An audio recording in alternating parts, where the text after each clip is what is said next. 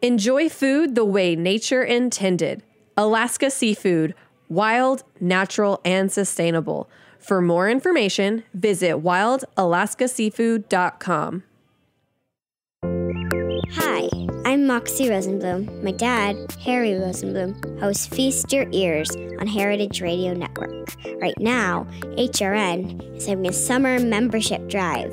Becoming a member is so easy, and you'll help support shows like my dad's. You can sign up for a one-time donation or become a monthly sustaining member by visiting heritageradionetwork.org/donate.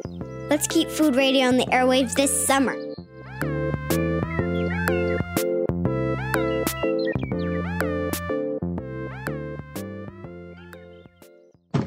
I'm HRN's Executive Director, Katie Mosman-Wadler, with a preview of this week's episode of Meat and Three, HRN's weekly food news roundup. This week, we're celebrating Pride. We speak to the bakers who created a custom wedding cake for Charlie Craig and David Mullins, the couple behind the Masterpiece Cake Shop Supreme Court case. We felt that what happened to Charlie and David was an absolute injustice. Kat Johnson addresses the controversy surrounding Anthony Porowski, Queer Eye's food and wine expert. Many viewers thought these recipes were unsophisticated. And finally, Hannah Forden speaks with nutrition educator Leah Kurtz about the relationship between veganism and queer identity. It's an interesting way in which food can challenge invisible value systems even greater than sexuality does. Listen to Meat and Three, that's MEAT+THREE this week, and celebrate Pride with HRN. Available on Stitcher, Apple Podcasts, and your favorite listening apps.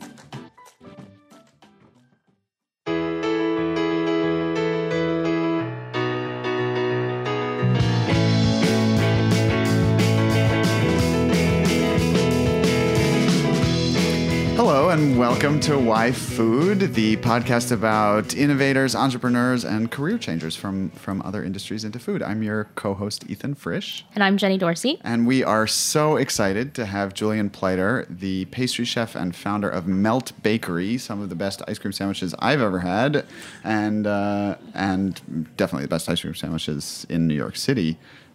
Joining us today. Thanks, Julian. Thank you so much. Glad to be here, guys. And Julian and I go way back. We started parallel but not competing ice cream companies together back in 2010. Oh, that's how you saw that. Okay, that's good.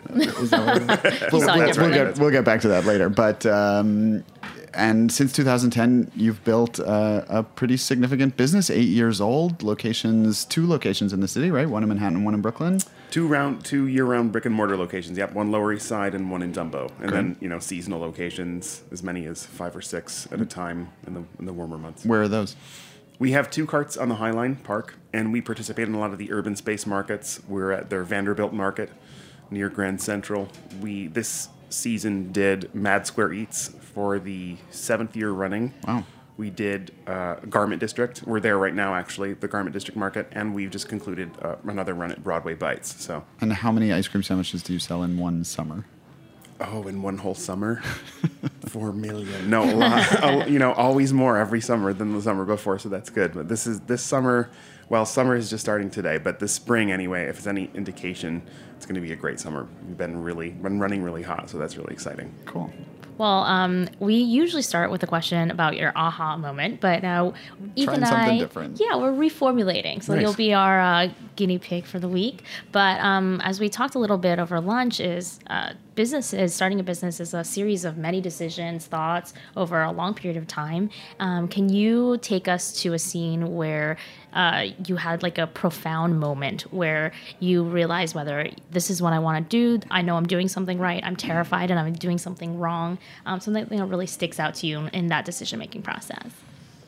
Yeah, if I were to point at a moment like that, I think that it would actually be one of relief at having committed to the decision. Mm-hmm. When I had been working in the arts for, over 8 years, I was riding the Staten Island ferry, and I'd been toying with this idea forever of switching to a career in food. Is obviously a huge passion of mine, as was music, and as it still is.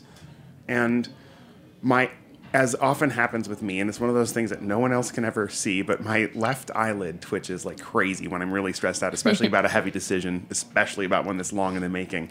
And as I'm on the Staten Island ferry, I said, I'm going to do this. I'm going to go. I don't know what it was about the Staten Island Ferry. Maybe the ambiance, the wonderful food. Why were you on the Staten Island Yeah, Ferry? were you going to Staten Island or Poor come back? man's Statue of Liberty tour. Like, just, Yes, probably had a yes. friend in town and was on it. And I said, you know what, I'm going to do this. I'm going to go to culinary school. I'm going to switch careers. I'm going to do it. And literally right then my eyelids stopped twitching. So I'm like, okay, that's a sign. Did you say it out loud? You just said it yourself in your head? I said it to my friend who I was with. That's crazy. I'm like, I'm going to do this. I'm going to go to culinary school. And what did he say? I don't remember. I was just so relieved that my eyelids stopped twitching after so many weeks that was all I needed. So that was my own confirmation that it was a good decision. Tell us a little bit about the job that you'd been doing for the decade leading up to that. Sure. I worked for the Orchestra of St. Luke's as their personnel manager for just over 8 years. I had a degree in piano and a degree, unrelated, degree in French. When I moved to New York, I got the job 3 days after I landed here, and I landed here for the interview at St. Luke's. Met some amazing people, still know many of them. It's a busy orchestra in Manhattan, so world-class orchestra, world-class music, world-class musicians and people, and really just an amazing experience. And it taught me a huge amount about managing people and about that whole aspect of it. So that was, of management in general. So that was really, really valuable. And you think those skills have translated to what you do now? You have a staff of 40? 100% they've translated. So an orchestra, being the personnel manager, I was pretty constrained by union rules in terms of what I could do, and my function was pretty administrative. But the people I think there came to rely on me also as a guiding force for personnel, and that is a huge skill. People is going to be the hardest skill as you build any business. If you have quality people, you can go to the moon. Doesn't matter, right? So quality people and managing them well is definitely a skill that no business person can find themselves in having an overabundance of. So that I'm very grateful for that experience. Definitely great. Can you tell us a couple scenes from where you had the biggest learnings of how to manage personnel, whether it's in your previous job or in your role now? Sure. What I find now actually that happens fairly often for me is that I speak very decisively, and people I think on the whole aren't decisive. And whether I'm decisive or not, by the way, is not the issue. I'm not claiming to be decisive, but I speak very decisively. So people hear me say an idea, they hear me say, this is how this is, and that is it. That's, to them, it gets written in stone. And for me, I'm just like spitballing, or I'm just like brainstorming, and I'll say these ideas, and people will hear it as a definitive, this is how things are now, and this is where we're going. Yep. So that's actually, I get carried away with my own enthusiasm. And a good friend of mine and a former manager at Melt told me one time, he said, you seem passion angry about this. He combined passionate and angry because I get so worked up and people have a hard time distinguishing, or sussing out whether I'm angry about something or whether I'm just excited. So definitely always learning to be a little more sensitive and understanding that not everybody is on board with my idea in the same way that I am, whether they have to do what I ask them to do or not. So that's a subtler point, a finer point of personnel, I think. But yeah. And also giving them the space to kind of figure out how they want to approach it.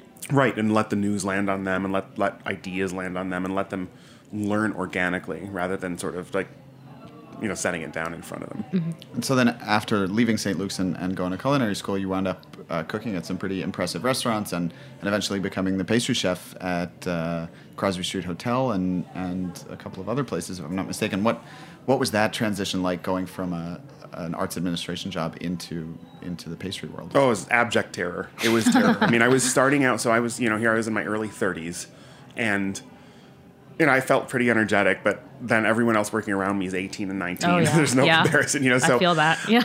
When I was really fortunate to land an internship at Le Bernardin, and that is the most organized and courteous and amazing kitchen I've ever seen. And Chef Michael's crazy, so. Yeah, he's awesome. I love Michael. I love him. I still see him when I visit ICE where he's teaching now. But it was terrifying, and it's totally different. And I wouldn't characterize my job at the orchestra as sedentary. There was a large sedentary portion because there was a lot of computer work and things. But to go from any degree of sedentary to being a pastry cook in your early 30s you're overweight, and you have bad knees. Kitchen jobs are So rough. It was Yeah. rough. Yeah, it was a really rough transition. And also to go from a pretty stable career and, a salary that, well, not, it's a nonprofit, so it wasn't making, 6 figures or anything, but to go from that to like $10 an hour. Well, to go to that, from that to an unpaid internship is one thing. And then to get a job at Lever House for $10.25 an hour, it was a pretty big transition. So how did you, I don't know, how did you talk yourself into it beyond the moment on the Staten Island Yeah. ferry? Yeah, were you ever like, oh my God, I've done something wrong? Oh yeah, I had moments like that all the time where I was like, why am I doing this to myself? I think I've given myself some sort of debilitating bone disease. Like I don't know this doesn't feel right, doesn't feel healthy. And there were definitely moments where I missed the familiarity and the comfort of a job I'd known and loved for so long. So definitely moments where I questioned if it had been the right decision. Definitely still are. And when did you decide after being in restaurants, like, you know what, this is do it all great, again. but now that I figured this out, I'm going to do something different. Yeah, now that I've established a modicum of stability for myself, I'm very good at pulling my own carpet out from under myself. It's then you're a like, skill, whoa. really. It's this flexibility. So I was working at Crosby Street Hotel. I'd been the opening pastry chef there in 2009, and I have lived in Inwood for 19 years in northern Manhattan. And at the time, there was no place to get quality muffins. There was one big chain coffee store that has muffins or whatever. And then I wouldn't really call those muffins. I think that's being generous. But people just wanted a place where they could go get a morning pastry, a decent coffee. Didn't have to be, locally grown and roasted, pour over, anything. It just had to be decent. Mm-hmm. And there was a space I'd been eyeing. So I wrote this giant business plan to do that. But I felt really experienced just enough and excited about the possibility of executing a vision I was pretty clear on, and that thought just sort of accumulated, and it's like a snowball effect. It's like it starts out as a snowflake in your brain, and you're like, I wonder if I could do that, and then it's like, I could do that because I know how to make this and this and this, and I know how to manage people, and I know how to smile, and I know how to keep stuff simple, and I know what people like, and you get these ideas, and so your confidence kind of adds speed to it. And I was pretty sure that by pretty early in 2010, I was pretty sure that I was ready to start formulating an exit plan. And how did you decide on ice cream sandwiches? That had been one idea in this business plan that I had written about this bakery. I wanted to have classic things like breads and pies and tarts, and I wanted to have an ice cream sandwich bar. And my friend Kareem, now still my friend, fortunately, and also my business partner, we managed to be business partners and friends, he said, nobody in New York is really focusing on just ice cream sandwiches. You've got this great business plan for this bakery. It's well thought out. You've done your demos. You've done your market research. You've figured out the finances and how much you're going to need to start up. What if you took almost no money and started just ice cream sandwiches and just see what happens? And if it's successful, that could be a cash cow for starting your own bakery or whatever other business you want to do. So we eventually became business partners, and we decided to just do ice cream sandwiches. And here we are. Were you, how did you feel when he said that? Like, were you like, no, or, it was turning back on a lot of the ideas that you had for this business. Right. Well said. And that turning back on it is exactly how it felt. And I felt like it was yet another delay to the dream that I had of executing this artisanal bakery, making breads and sourdoughs and all sorts of stuff. So it felt like a delay in a sense, but I saw his logic in it. He's very good at the logic part of stuff. I'm very good at the emotional part of stuff. So it kind of made sense. And it also involved not fundraising at all. The plan that he laid out didn't involve going way out on a limb farther than I already knew I was going to be, leaving a job. And so it made sense. So I thought, well, why not? Let's try it. Let's see. And what were the first steps to make that happen? Well, Kareem lived on the Lower East Side of Manhattan, so obviously easy commute for me, right? But all the way down from Inwood. Yeah. So the Hester Street Fair was in its first season, and he lived on Hester Street. So he saw this happening. He saw this going up. He saw people getting really involved in it. He saw all this buzz about it. It was really exciting times. So it seemed like a really great place to test a concept with very little input, generally speaking. So that's kind of how we ended up on the Lower East Side. And how did you finance this to start? Well, finances that's part of the brilliance of the plan of the way that we started. And we did not have a bunch of seed money. We didn't go around and bootstrap with our friends and family. We didn't get crazy investors. We didn't even get non-crazy investors. We didn't borrow any money. I cashed in my retirement account, just have a little bit to live on, and it was not a lot.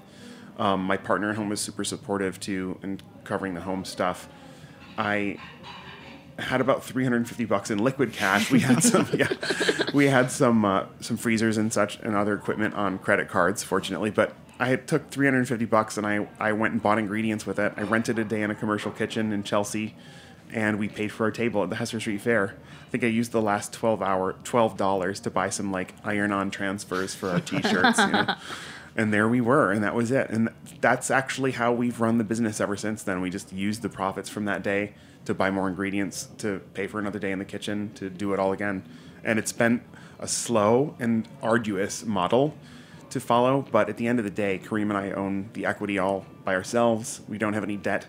We don't even need to be breathing down our neck, and our priorities can be on food and on opportunity, and we don't have the burden of a priority being paying people back, which is a gift. That's a really, really huge accomplishment that I attribute largely to Kareem's partnership.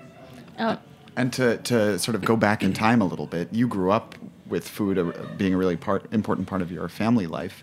You were over lunch, you started to tell us a story about a tomato, and then we got distracted. So tell us the tomato story, and tell us about your relationship with food as a kid. Well, I did grow up in a family. We always gardened together, and my mom has been a big baker. She's always been a great baker. Her cinnamon buns and sticky buns are like local legends in my hometown.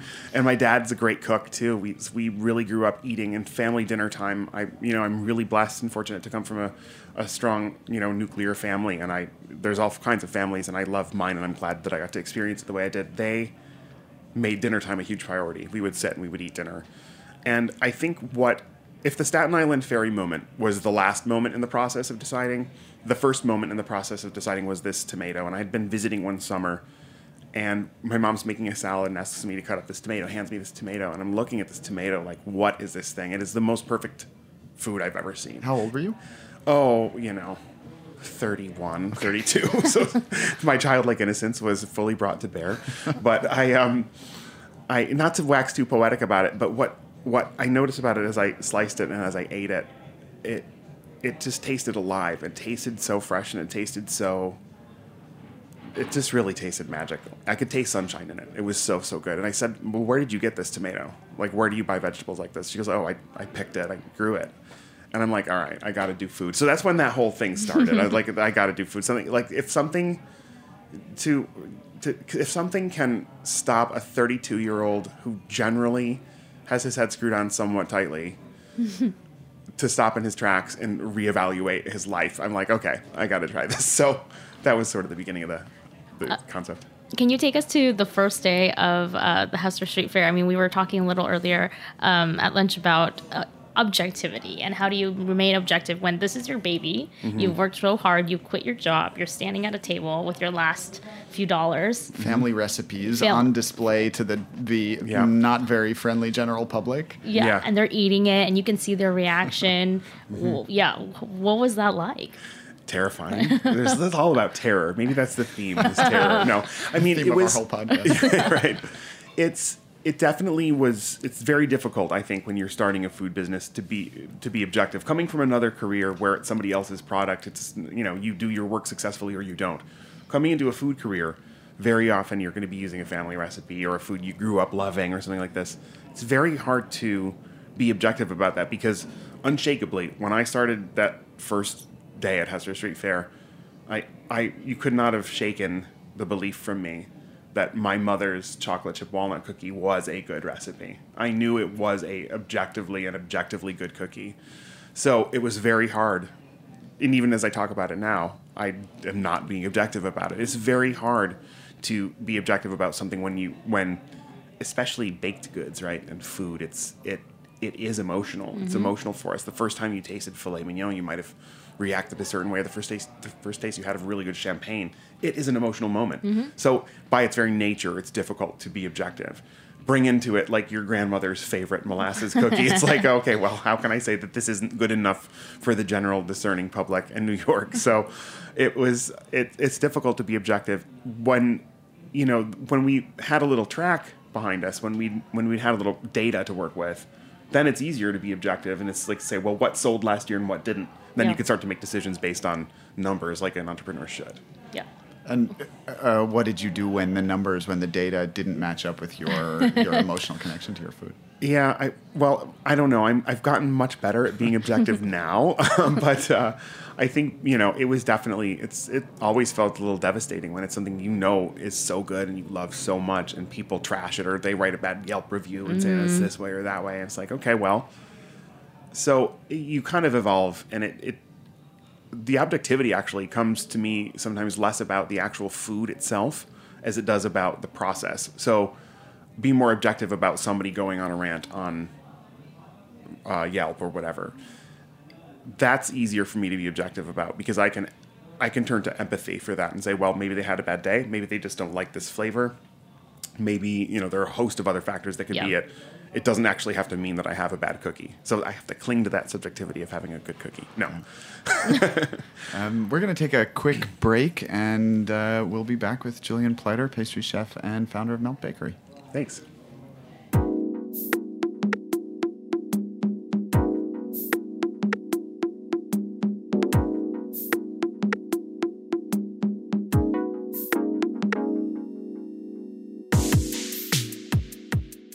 Think about what it takes to swim a coastline longer than the entire eastern seaboard and leap tall waterfalls in a single bound. What does it take to survive 200 feet deep in icy saltwater? What would you be made of?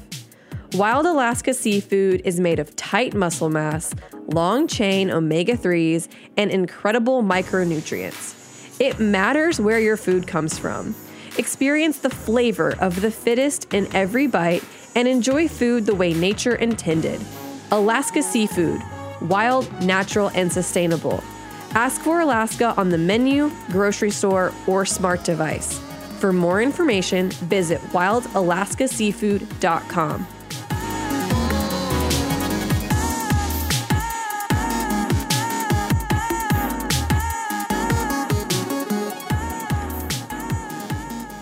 Welcome back. Today we're here with Julian Plyter, the pastry chef and founder of Melt Bakery.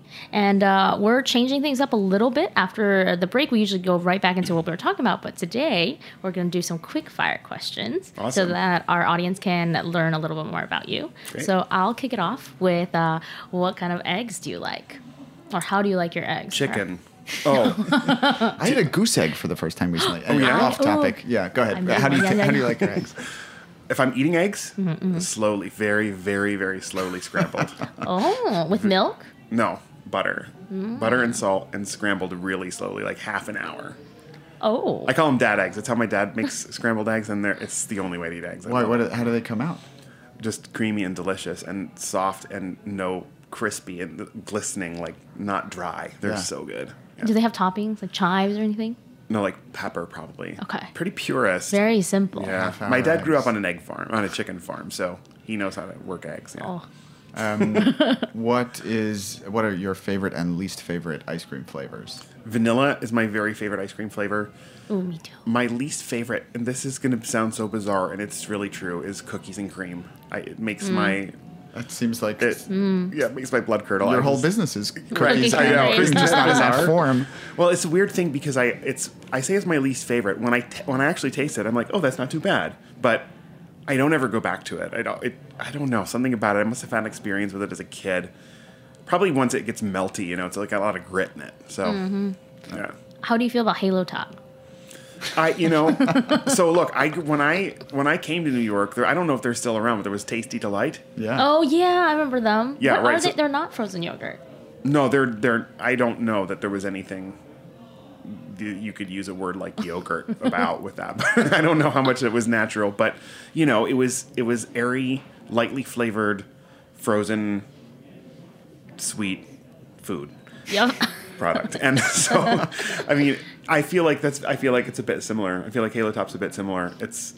I do respect, as somebody who was a chronic overeater as a kid, that they put the value of the whole can, Yeah. on the calorie number of the whole can on prominent display, because they know that you're going to eat the whole can. Yeah. So, yeah. How do you spend a Sunday afternoon? Oh, an ideal world Sunday afternoons are spent in the woods with my dog. No. What kind of dog? He's a Pomsky. He's half Pomeranian, half Husky. Oh my God. And he's all white. He has a little champagne, but he is gorgeous. Little He's just a year old, and his name is Kazuki, and he's the sweetest thing. He's Oh my God. never Why aggressive. is he not here today? I know. I should have brought him. Except I came from work. I don't know if I'm allowed to have him at the kitchen. Probably not. What was your least well-received ice cream sandwich? Ike. It was called Ike, named for Isaac Newton, named for Fig Newton. Really on a stretch on that one.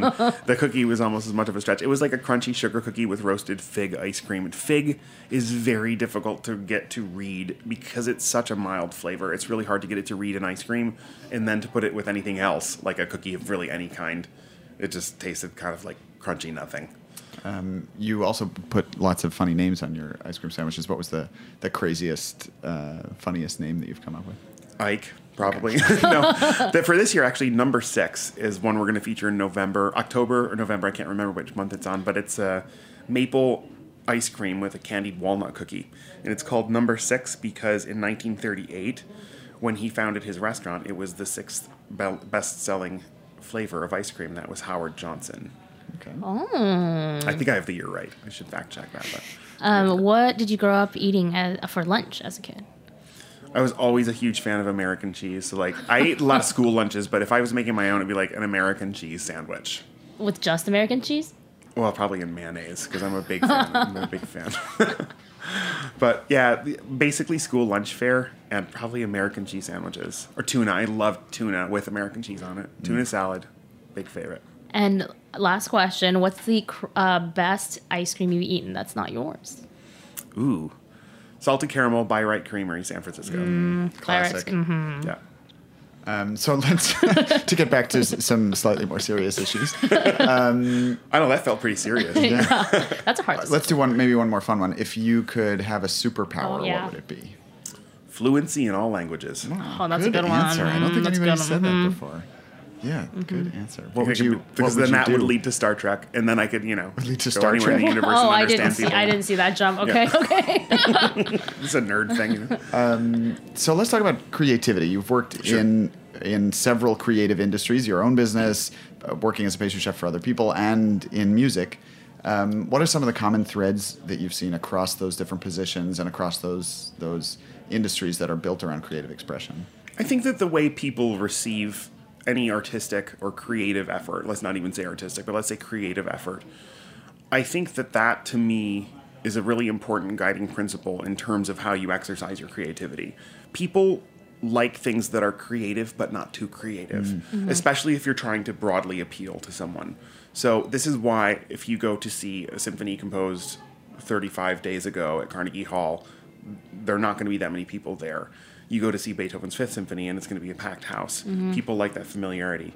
And, of course, when Beethoven wrote that symphony, it was very creative. So it's always about judicious execution. It's about being very judicious about how you express that creativity, how far out you're willing to go, admitting to yourself, and this comes back to the objectivity question, right? Is this good to me?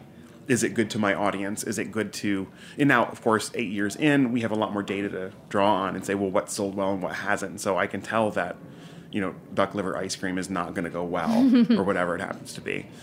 Do you think that's a decision that you consciously made going into any of the careers that you had, or it's something that you've kind of discovered as that job evolved? I don't know that it was a conscious decision necessarily, but it's sort of easy to figure out if you ask yourself what you like. So if you like, say, a duck liver dish, that's something that I touch on because duck liver is such a pronounced flavor and it's such a specific thing. Yep. Say you eat that because you like it and you're, a foodie, if we're using that word still. If you're really into food and you like that dish, that might be fine. But at the end of the day, you want a vanilla milkshake. You still want a hamburger. You still want something that's comforting and familiar. So even if you have this really weird, and duck liver's not that weird, but if you have this really unusual thing, like Wiley Dufresne, right? He would serve sweetbreads at WE50. Like, he's not eating sweetbreads often. That's not his go-to meal when he wants to eat. He'll eat a steak or he'll eat fried chicken or he'll eat something quote-unquote more normal. So I think that asking yourself do I want to listen to a symphony that's composed 35 days ago while I go about my day, or do I want to listen to Beethoven's Fifth? Like, what do I want to hear? What do I want to taste? What do I want to experience regularly? So what I experience regularly and broadly in my own life is what the rest of the world might be experiencing at one moment, just very broadly at the same time. So if I'm going to sell ice cream sandwiches to a wider audience, what's going to resonate broadly at any given moment? And in music, as in food, there's skill, technique, preparation, and there's creativity. And I think most people don't realize how rarely those two things overlap. Right? You have a very repetitive job, whether it's playing an instrument, playing the same piece of music several times over and over, sure, or preparing the same dish over and over again.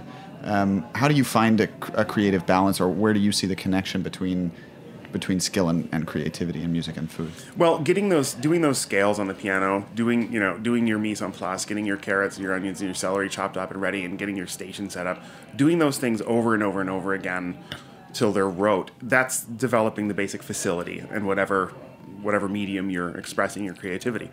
So once you have that facility there, and it's almost a second nature to you, and you really only get that by either being one of 17 somehow strangely gifted people alive at any one time in the world, or one of the many, many people who have learned it so thoroughly that it's second nature, then you can begin to express yourself creatively, and then you can begin to change things here and there, and you can interpret in that way. So your interpretation on a steak, nobody wants to have my interpretation on a steak if I've never cooked a steak before. Yep.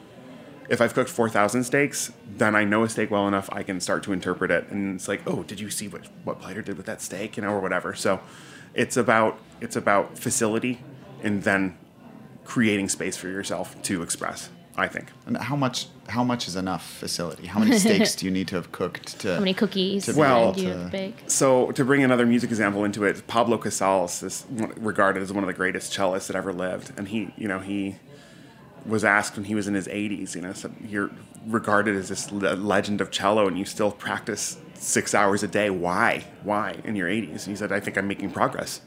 I think you can never have too much facility. And I think that when the more facility you had, who would you rather have a steak from? A guy who's cooked 17 or a guy who's cooked 42,000? Who's going to do better? Who's going to be able to express themselves better? So I don't think you can really ever develop too great a facility on something. And if you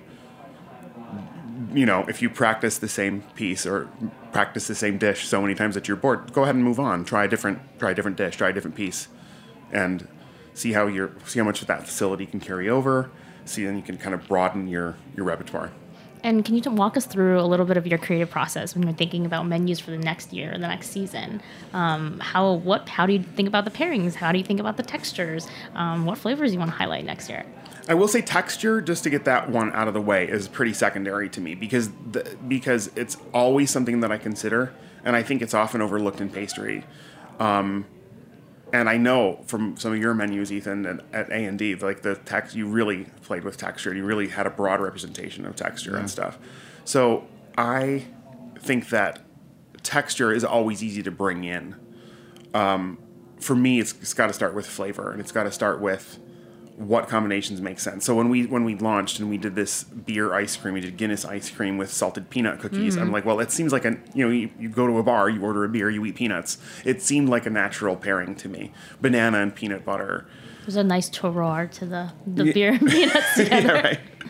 So the combinations, I always think what goes together? Because also the ice cream sandwich still is a fairly unexplored medium, right? It's not something it's not like cake or something there's been 70 million iterations of yet. So there's a lot of territory still to explore.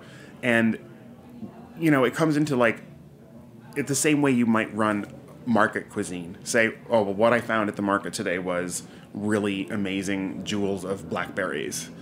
Then you can sort of say, well, what can I pull in to really, as a vehicle for these? What can I pull in to complement them? What can I pull in to contrast with them?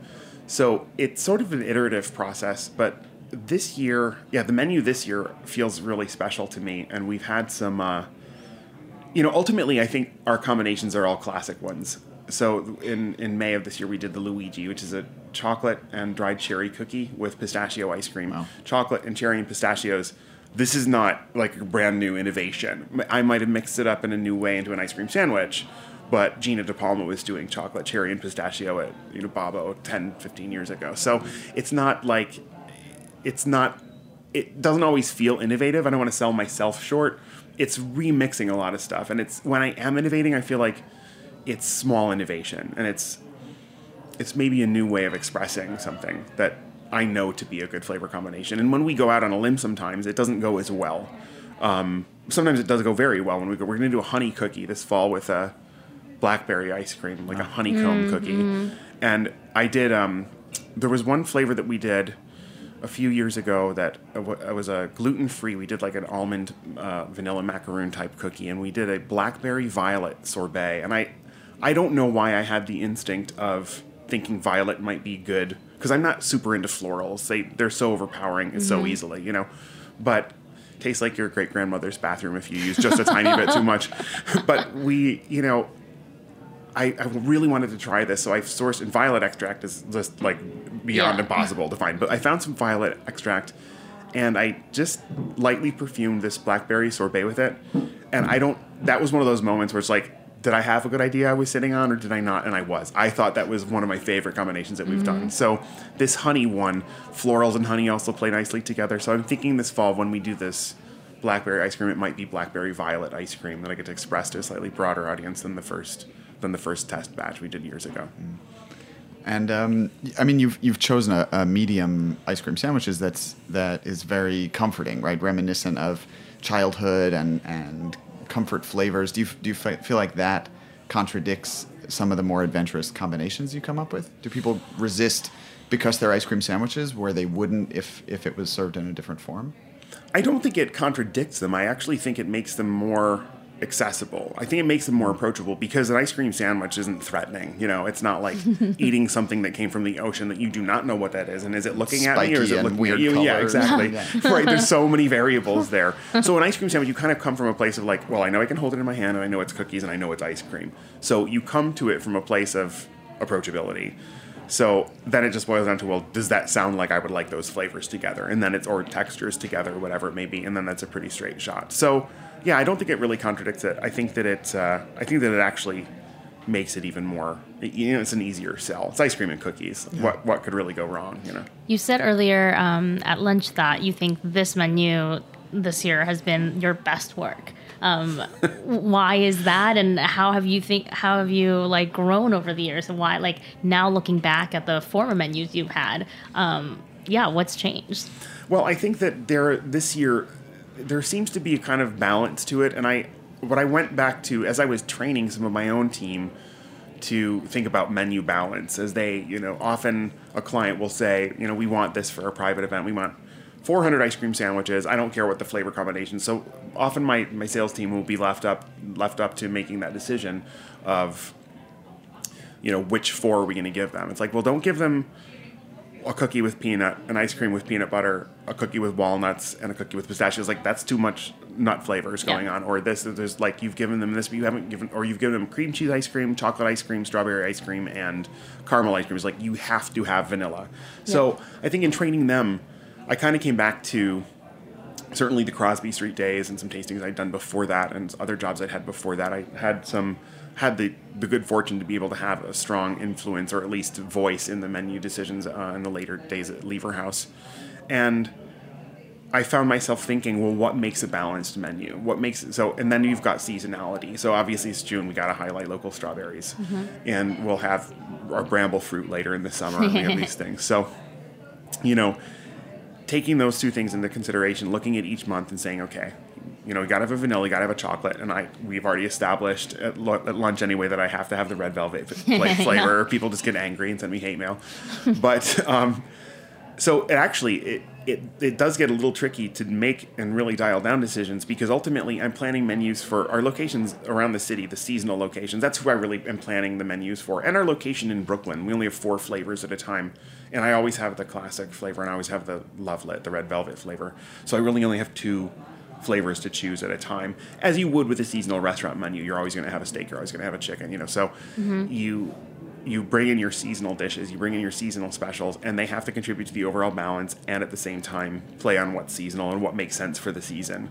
We've done a s'more flavor a number of times in July because it makes sense in July to have a s'mores flavor. So I don't know what makes this year different. It seems more vibrant. It's a little edgier. It's a little riskier. It's a little more expensive. I think that I'm spending like dried cherries. Pistachios. Oh man, Yeah. right. All in the same sandwich too. Of course, I can never spread it out. It's got to be one really expensive sandwich to make. But it just feels really good. And I think that I know in 2017 we were really analytical about sales data and what sold well, what people like, what did we make that tasted good. So we kind of layer the factual data with the emotional data and say, well, what tastes really good to us? What do people like? So far, I mean, it's June, knock wood, but so far it seems to be a winning menu this year. So July is right around the corner, and we're going to have new flavors in July. So we'll see. Awesome. Yeah. We wanted to talk about competition. This is something I alluded to at the very beginning of the interview, but you and I had ice cream businesses at the same time, working out of the same rented restaurant kitchen, which is now Mission Chinese, amusingly enough. But you and I spent many, many nights together in that kitchen making. Similarly creative. We were doing very different flavor profiles, but both trying to do different kinds of flavors that hadn't been expressed in ice cream before, or not weren't commonly expressed in ice cream at least, and selling at the exact same market, 15 or 20 feet away from each other. We became friends at the time. We've stayed friends since. And, at that point, I was, 24 years old? I didn't know anything. And you were incredibly generous and patient with my, the mistakes that I was making, giving me advice, making me feel like I was you trusted my opinion and my input into what you were making, just like I was looking for your input and opinions into what I was making.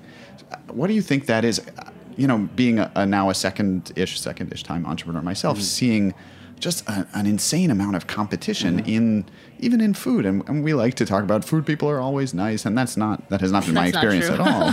I don't know who says that. I don't say that. People are just incredibly sensitive and defensive, and they're worried that they have some brilliant new idea. Nobody has any brilliant new ideas, but people are super cagey about their ideas and don't want to share them, and you have to sign NDAs before they'll talk to you about anything.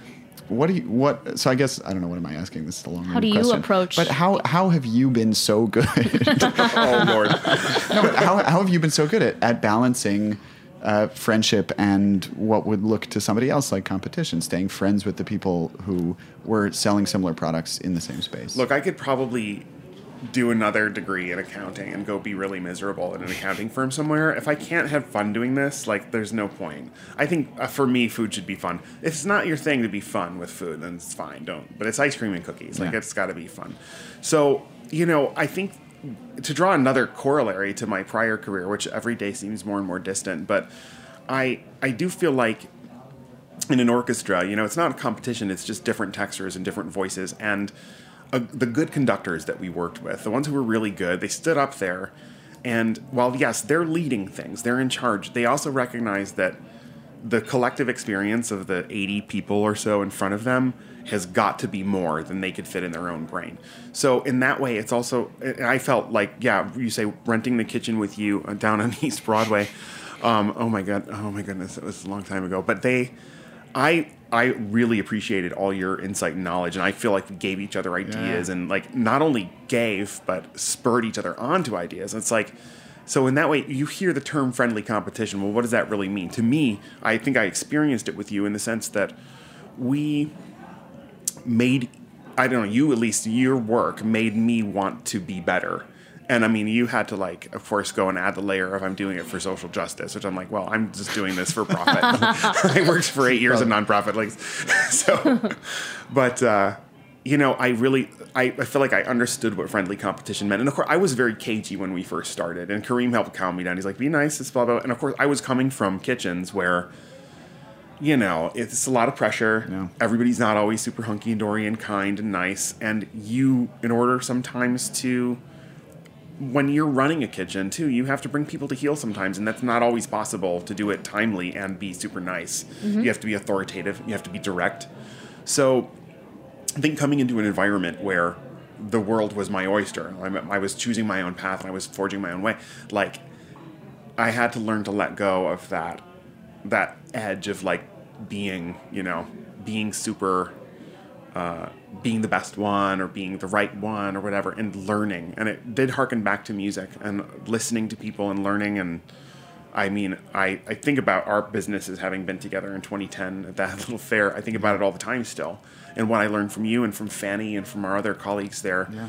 And Simon and Christina at Macaroon Parlor, still really good friends. And actually, Simon's birthday is the same as Melt's birthday. Oh, cool. Oh, wow. June 19th, yeah.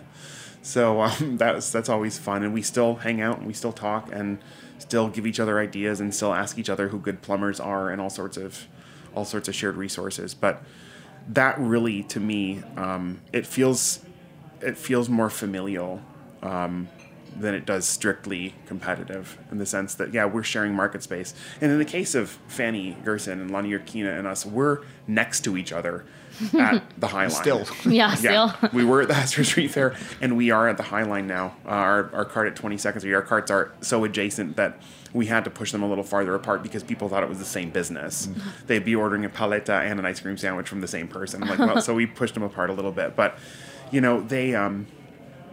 It still doesn't really feel like competition.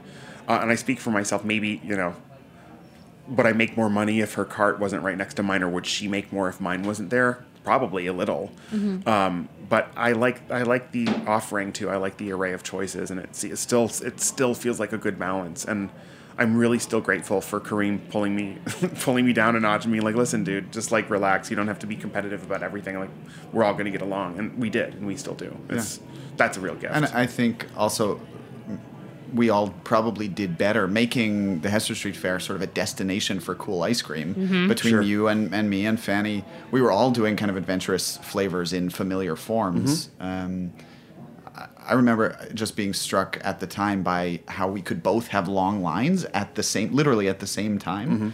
And then also having the kind of professional envy that comes, I think, with any business. Like, oh, Julian's got to figure it out. All he has to do is hand somebody an ice cream sandwich. He doesn't have to scoop and do toppings and all this nonsense that I was putting myself through. I don't know. You didn't see me the other 110 hours a week. Actually, you did see me the other 110 hours a week. Good Lord. Yeah, but I think there's always, exactly what you're saying, this both explicit and implicit education that takes place, learning from spending time with somebody and talking to them, but also just watching them figure out similar problems to the ones that you're figuring. Sure. Well, and the beauty of doing that in the context of food is I also get to eat your ice cream. I got to eat her ice cream and her paletas, and you learn a lot that way too. And I know for a fact that I ate more of your ice cream than I did my own. Yeah, likewise, I'm sure.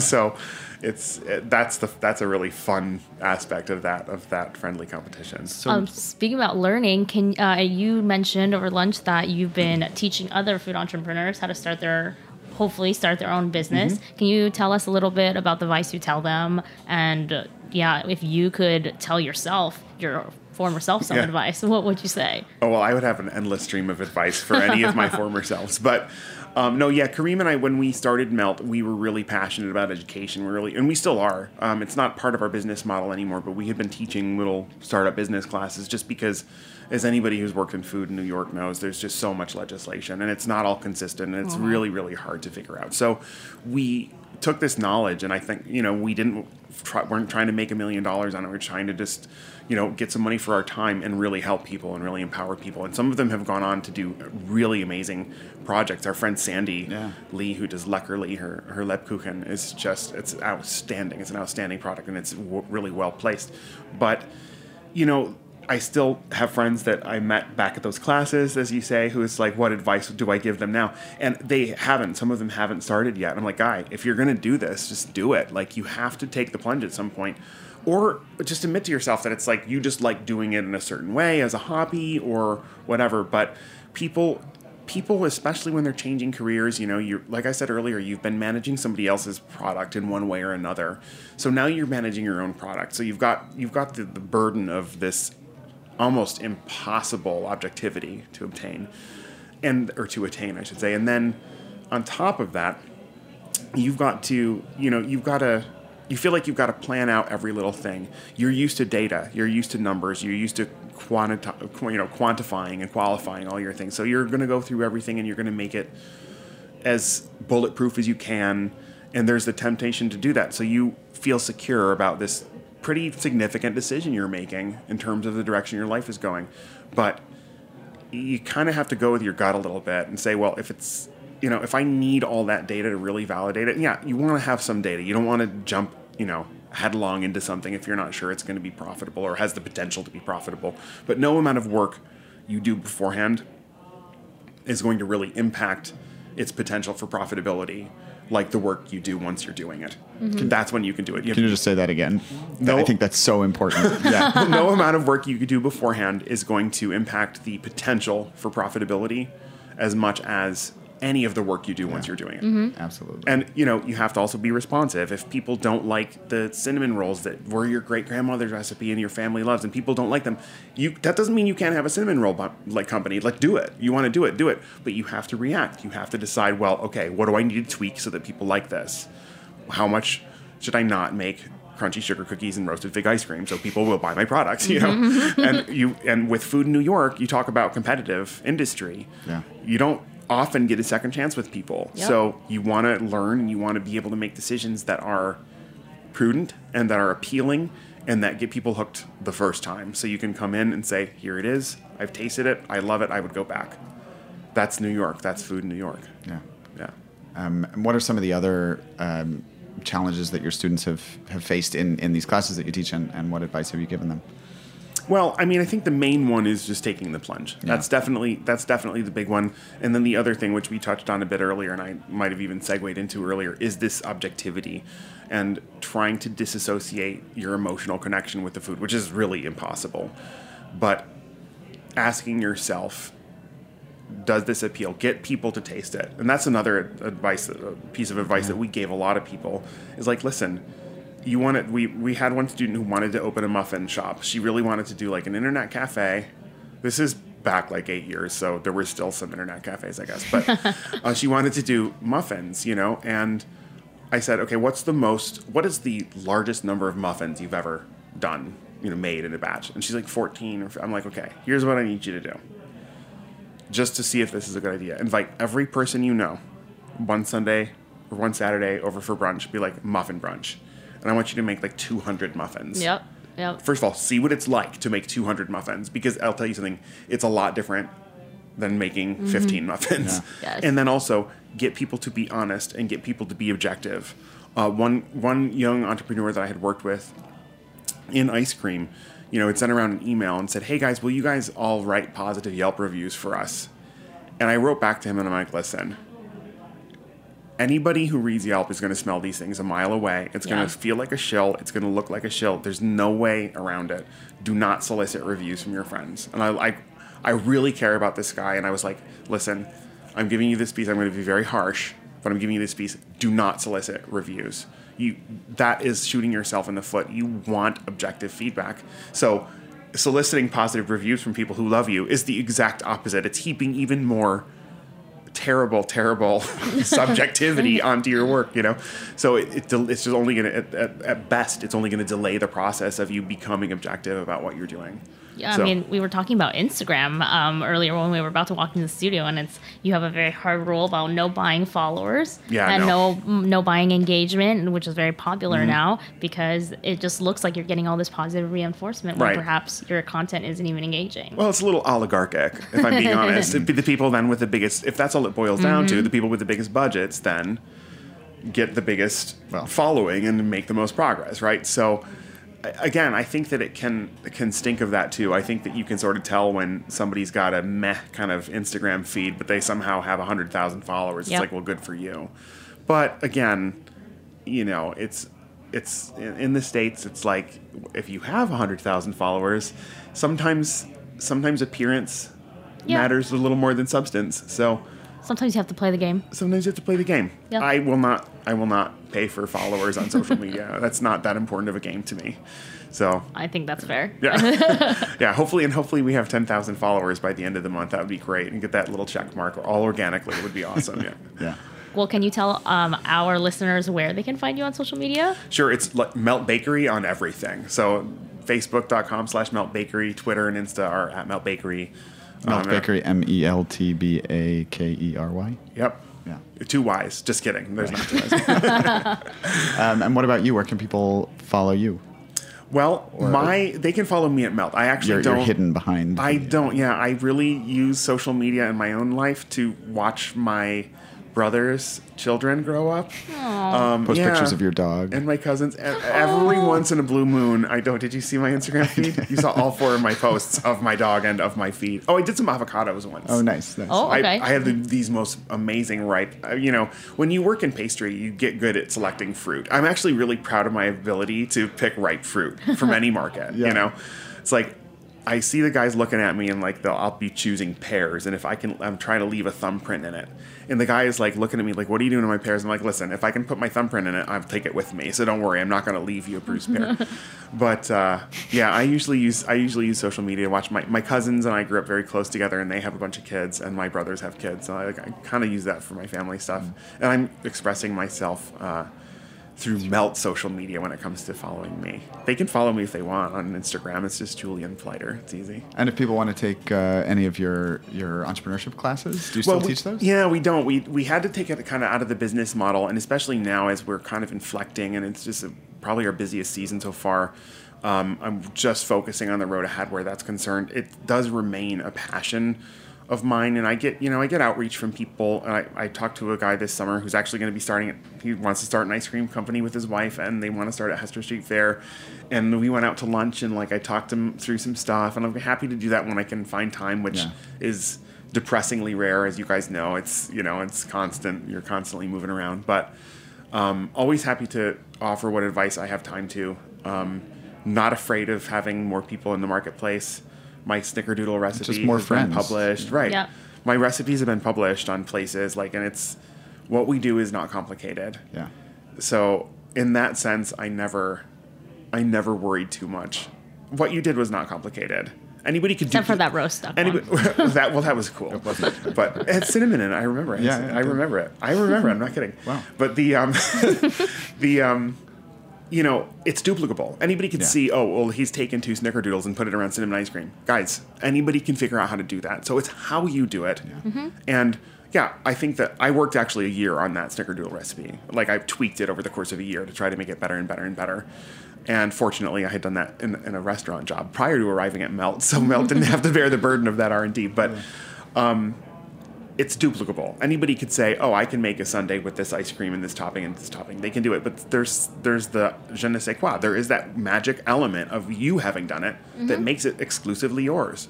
So you kind of, I'm open-handed with stuff. And anybody can look at my website and see the components of what I'm doing. Yeah. Anybody can figure out how to make malted chocolate rum ice cream if they really want to.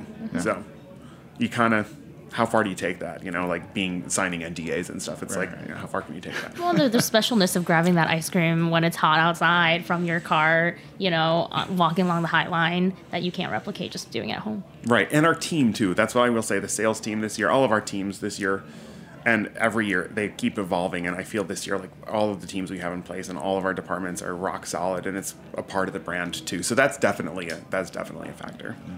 All right. Well, Julian, it has been such a pleasure catching up, especially with all of these other people listening in on our conversation.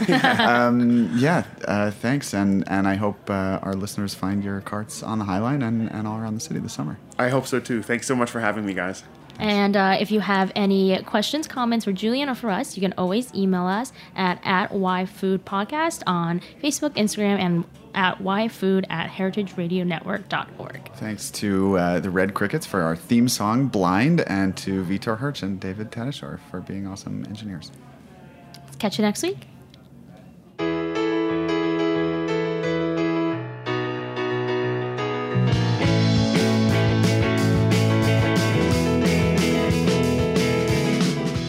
Thanks for listening to Heritage Radio Network, food radio supported by you. For our freshest content and to hear about exclusive events, subscribe to our newsletter. Enter your email at the bottom of our website, heritageradionetwork.org. Connect with us on Facebook, Instagram, and Twitter at heritage_radio. Heritage Radio Network is a nonprofit organization, driving conversations to make the world a better, fairer, more delicious place. And we couldn't do it without support from listeners like you. Want to be a part of the food world's most innovative community? Rate the shows you like, tell your friends, and please join our community by becoming a member. Just click on the beating heart at the top right of our homepage. Thanks for listening. Well, that's history of my